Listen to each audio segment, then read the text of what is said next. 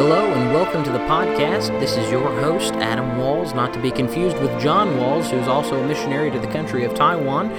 John asked me to join in on the podcast. My wife and I are also missionaries on our way to the country of Taiwan. We started deputation in February and praying that the Lord would get us there by October of 2020, and we're excited to get there.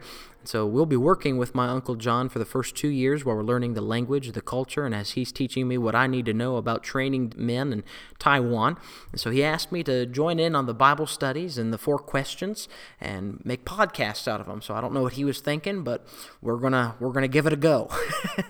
And so as we start off in the 4 questions of Luke chapter 1, the first thing that we look at is the historical background. What is the history behind the book and what's been going on, what's been taking place up until this point, what takes place after this point. And so if you were a lot like me at first really studying the book of Luke, you might have thought that Luke was a disciple of Christ. Well, he wasn't. Luke was a physician, and you will notice as you study his books, Acts included, that he goes into a lot of detail about Christ's healing power. Luke was a companion of Paul during his ministry before Paul's persecution. What he wrote was what he heard Paul preach from one side of the Roman Empire to another. He is writing to a man by the name of Theophilus, and we are unsure who this Theophilus really was, but Luke's letter wasn't given to us to find out who he was. It was given to us to find out more of who Christ was and is. And so that's what we're going to focus on today, all right?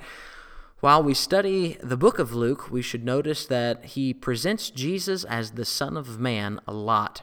This Christ brings salvation by identifying with humanity and all of its weaknesses. He heals the sick and seeks out those rejected by society. Greek civilization represented culture, philosophy, and wisdom, reason, beauty, and education. Therefore, to appeal to the thoughtful, cultured, philosophical Greek mind, Luke, and a complete, ordinary, and classical story depicts the glorious beauty and persecution of Jesus, the ideal universal man. And all those big words were not mine. I've been reading books about it as well. In addition, Luke includes more references to various classes of people and identifies women and children more than any other of the gospel writers.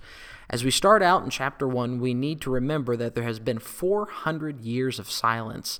The last time someone had a message from God was from the prophets. And as we see in the first few verses, Israel had kept up with sacrifices and all the customs of the temple. And as we study in the first just few verses of Luke chapter 1, I'm actually just focusing on Luke chapter 1, verses 1 through 25 right now. We find a man by the name of Zacharias, and for the sake of time, I'm not going to read the passage, but Zacharias was a priest, and he is doing his priestly duties, and while he's doing his priestly duties, the Bible says that an angel of the Lord appears unto him and says, "Zacharias, your prayer has been answered." He explains that what God has heard your prayer, and he's going to give you a son. And Zacharias and his wife Elizabeth are really old, and that's exactly what Zacharias says. He mentions how shall I know this? For my wife and I are very well stricken in years. We're old. What do you mean we're gonna have a kid? And we find out that the angel Gabriel, he doesn't really take a liking to that, and so he says, "Well, you know what? You don't believe what God says. I'm going to take your ability to speak for a while, so God has the last word until you find out that God actually keeps his word." And it ends right there until we find, if you keep reading in chapter 1, that that same Gabriel appears to Mary. And so going through that and knowing the history and what's been taking place, what's been going on, our second question of the 4 questions is, what can we learn about God? And this is where we're going to read some of the verses so we can see some things that I've picked out myself of what I can learn about my God. And in verse 13, the Bible says of Luke, chapter 1, "But the angel said unto him, Fear not, Zacharias, for thy prayer is heard, and thy wife Elizabeth shall bear thee a son, and thou shalt call his name John." And one of the things that I can learn about my amazing God is that my amazing God has the power to hear and answer prayers. What an amazing God that is. And we take that thought for granted, that we have a God that actually hears our prayers and he answers our prayers. What a wonderful God that is. And another thing that I can see through verse 17, taking a look at verse 17, the Bible says, "And he shall go before him in the spirit and power of Elias, to turn the hearts of the fathers unto the children, and the disobedient to the wisdom of the just, to make ready a people prepared for the Lord." And another thing that I can learn about my amazing God in this small passage of Luke chapter 1 is that I have a God that keeps his word. Back in Malachi chapter 4 and verse 6, God makes a promise to send someone that was going to pave a way for a Savior. It's also important to notice that God answered yes to Zacharias' prayer because it was already God's will to send someone to pave the way for Christ. When we go to God in prayer, we should always be seeking his will and not our own. And what I'm talking about there is that we do have a God that hears our prayers, but we have a God who keeps his word. And if you want to be guaranteed a yes from God every time that you ask of God in a prayer, then pray God's word back to him. And what I mean by that is you're not always going to get what you want. You're not always going to hear what you want. You're not. And when we ask God to do certain things, if we want him to say yes, it should already be in God's word of what he's going to do, and then we know he's going to say yes. And so it was already in God's plan that he was going to send someone to pave the way for a Savior. So God said yes. Another thing that I can see about my amazing God, in verse number 20 says, "And behold, thou shalt be dumb and not able to speak until the day that these things shall be performed, because thou believest not my words, which shall be fulfilled in their season." And I can see in verse 20 that God is not pleased with disbelief.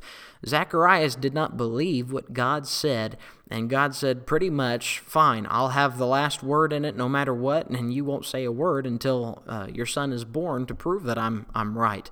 So those are a couple quick things that I can see about amazing God is, number one, he's a God that hears and answers prayer. Number two, he's a God that always keeps his word. And if I want to hear my God say yes to my prayers, then the best way is to learn how to pray God's word back to him. And the third thing that I see about my amazing God in the first 25 verses of Luke is that he does not really take a liking to being disbelieved. Our God he wants us to believe him because he's an amazing God. And when we disbelieve what our God has said, it's challenging him, the creator of the universe, saying, man, you don't know what you're talking about. And that's not at all how we're supposed to see God and what we're supposed to do. So number three, how does this passage point to Christ?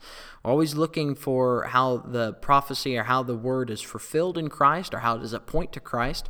And what I've written down is, although we haven't read far enough to tell just yet, we can already see how God is keeping his promise that he has made thousands of years before to this point. That promise was the promise of a Savior. Out of all the promises God made to his people, the promise of Jesus was the greatest promise of all. The birth of John would be a step of that promise coming to fulfillment. And so God made a promise thousands of years ago that he was going to send a Savior. And so he made a promise later saying that he was going to send someone to pave the way for this Savior. And this was John. And what John was doing was he was making the hearts ready for this Savior. And who was that Savior? It was Jesus Christ. And who was the greatest promise ever given to us? That was Jesus Christ.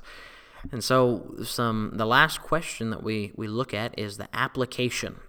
How do I apply this to my life? And as I've got some things down, these are some applications personally to me, and you can try to fill in the dots yourself with how it would apply to your life. But what I've written down for myself is, I know that while I read this passage, the thought of God being displeased with Zacharias' unbelief bothered me. Reading through the Bible is as easy to see that my God is a God that keeps his promises. His greatest promise to me was Jesus Christ. And before that promise left this earth, he made another promise. That promise was that he would return one day, and until that day, I needed to do all that I could to reach the lost world for him. How many times, though, have my actions and words screamed that I don't believe the promise that Christ will return one day? I know that when my wife Ashley and I first began thinking about this question, we looked at our monthly finances. Oh boy, that's a big one. And as we added the bills up, my heart kind of sank as I realized that the largest bill was going toward my needs. Personally, that bothered me. As we added up all the numbers and put it all together, we found out that my needs, our needs, were the biggest on our list with what we looked at and all the numbers. And in my mind, it shouldn't have been so. My giving back to God didn't say I believed Him in my eyes. We have since rearranged our giving so that the largest amount that comes out of our monthly finances goes right back into tithe and missions giving. Why? Because God is coming back here really soon, and I wanted to fix that problem. I wanted my giving to reflect that I believed what God said He was going to do. He said He was going to come back, and I wanted it to look like I believed that. Not to trick Him, but because I actually do believe that He's coming back one day. So another way that my life says that I don't believe in His Word is the fear of witnessing. Oh man, that's a hard one too, isn't it? Now, there's nothing wrong with being afraid of witnessing, but it's when the fear keeps us from telling others about Christ, then that fear is wrong. How many times have I kept my mouth shut when I should have been sharing Christ with someone else? Keeping my mouth shut because of fear of persecution or embarrassment is a sign that I don't truly believe Christ is coming back one day. And if I truly believe it, well, my actions are going to prove it. My giving is going to prove it. And all these different areas of my life will prove that I believe what God said, and God said He's coming back one day. So I really hope that you've enjoyed this quick section of the 4 questions in Luke chapter 1. We'll see how Mary responds later on in Luke chapter 1. So if you have any questions for us, though, please feel free to email me at adam@reachingtaiwan.com. Would love to be able to hear from you. Thank you again for listening, and we'll see you next time.